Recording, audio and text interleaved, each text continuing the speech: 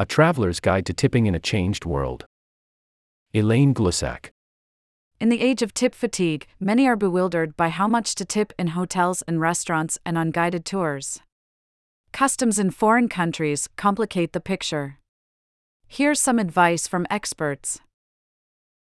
Not long into the pandemic, Americans were eager to tip their frontline working baristas and servers. But now that tip fatigue has set in, driven by the proliferation of payment tablets that suggest tipping for everything from a sandwich at a grab-and-go counter to an ultrasound, consumers are often bewildered by when and how much to tip. This is the hottest topic in etiquette right now, said Daniel Post-Senning, the co-author of Emily Post Etiquette, the Centennial Edition and the great-great-grandson of the etiquette icon, Emily Post. He cites the pressure of inflation, the disruption of the pandemic, and the rush back to travel for the unease. There's growing anxiety and public discussion around tipping. Offering guidance on when and how much to tip when you travel, etiquette experts, academics, and travelers weighed in with the following advice. Make 15 to 20% your restaurant baseline. Tipping standards at restaurants vary widely around the world.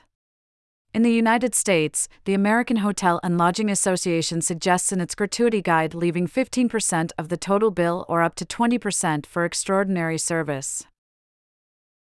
The minimum is 15%, said Elaine Swan, an etiquette expert and the founder of the Swan School of Protocol in Carlsbad, California.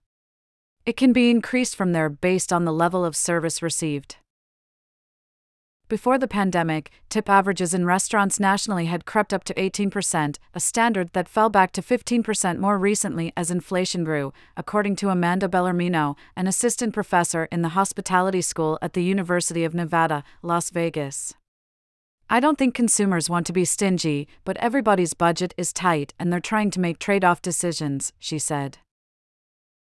Despite expert advice, consumers may not have a choice.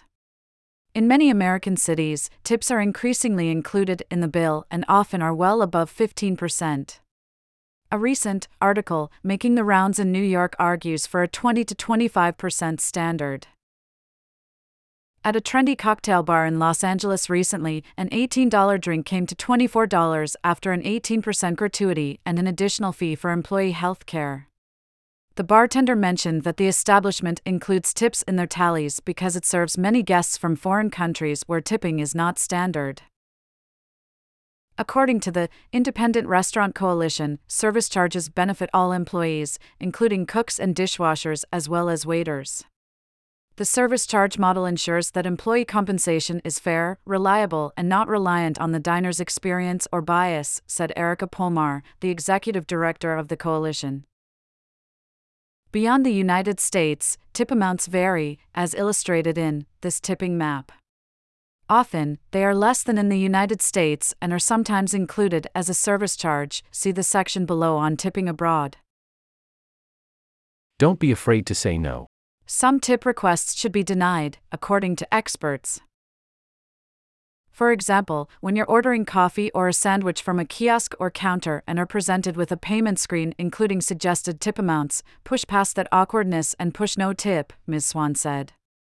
Proprietors are offering a perk to employees and they're putting it on the backs of consumers to absorb. Caving into social pressure or even a scowl from the employee is, in Ms. Swan's opinion, giving in to a level of entitlement that should be non-existent.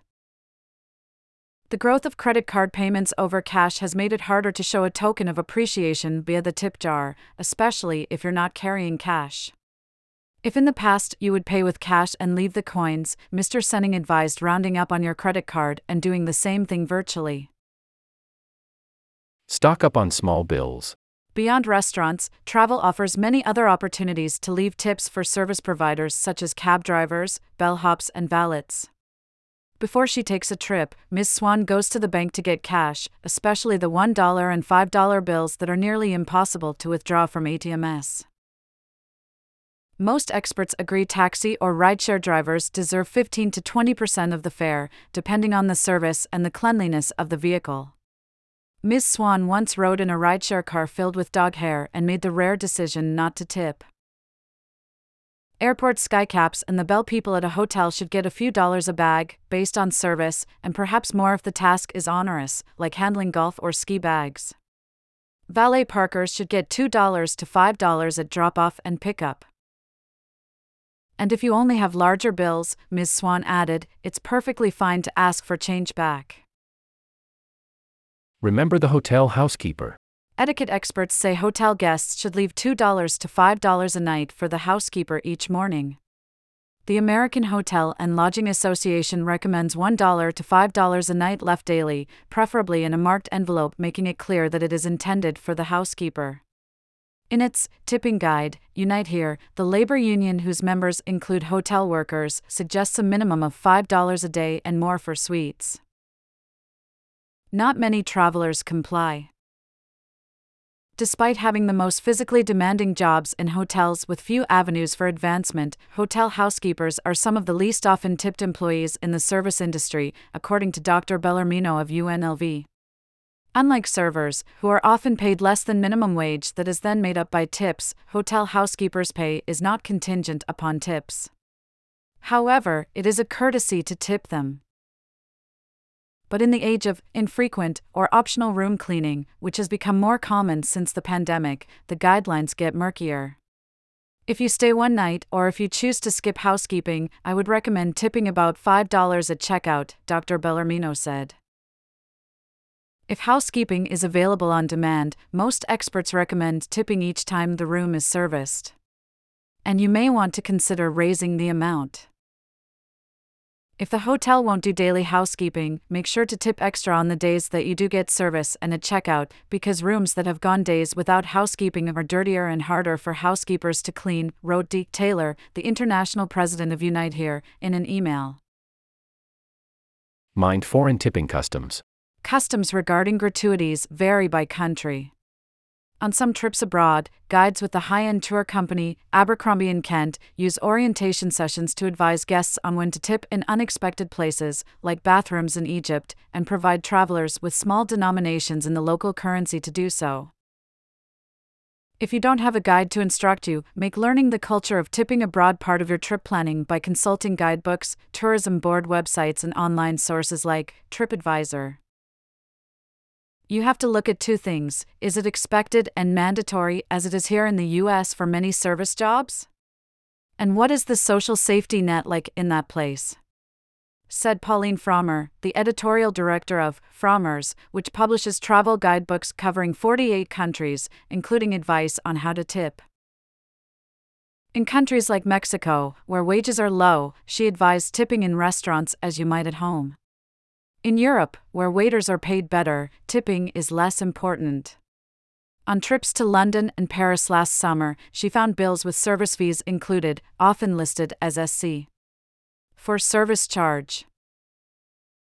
If you didn't know, you might tip on top of that, she said, recommending that travelers scrutinize their bills and ask if something is unfamiliar.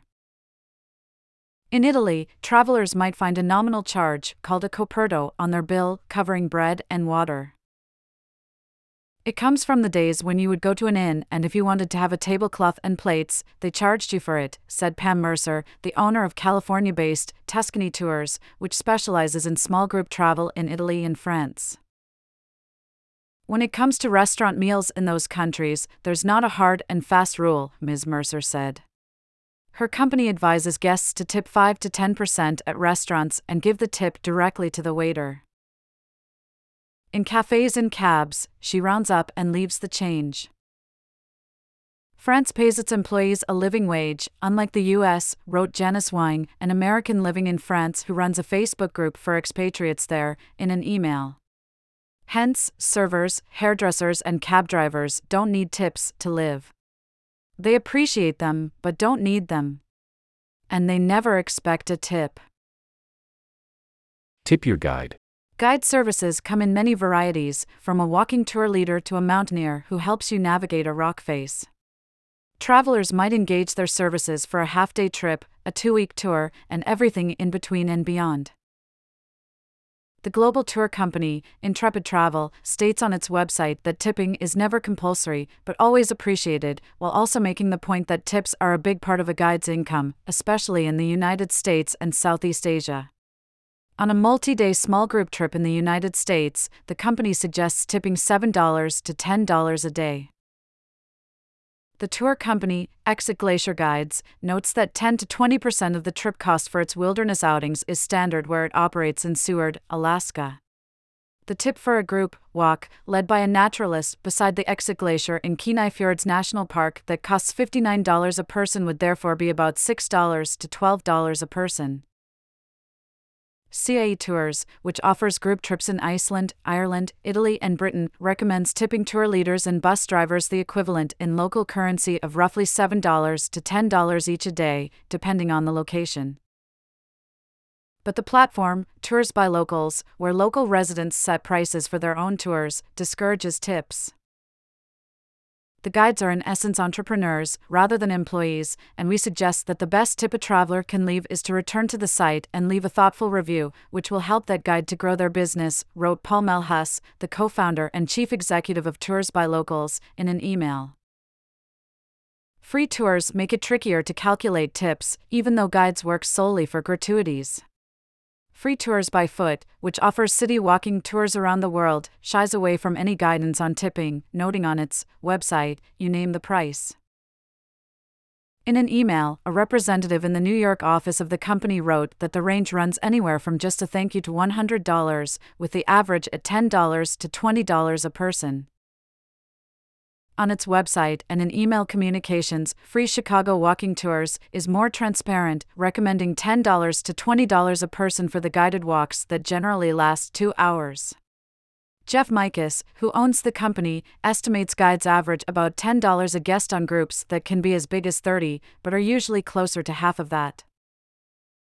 About a quarter of the group will be genuine and thankful and won't tip, and the middle of the pack average is slightly under $10 a person, Mr. Mikus said.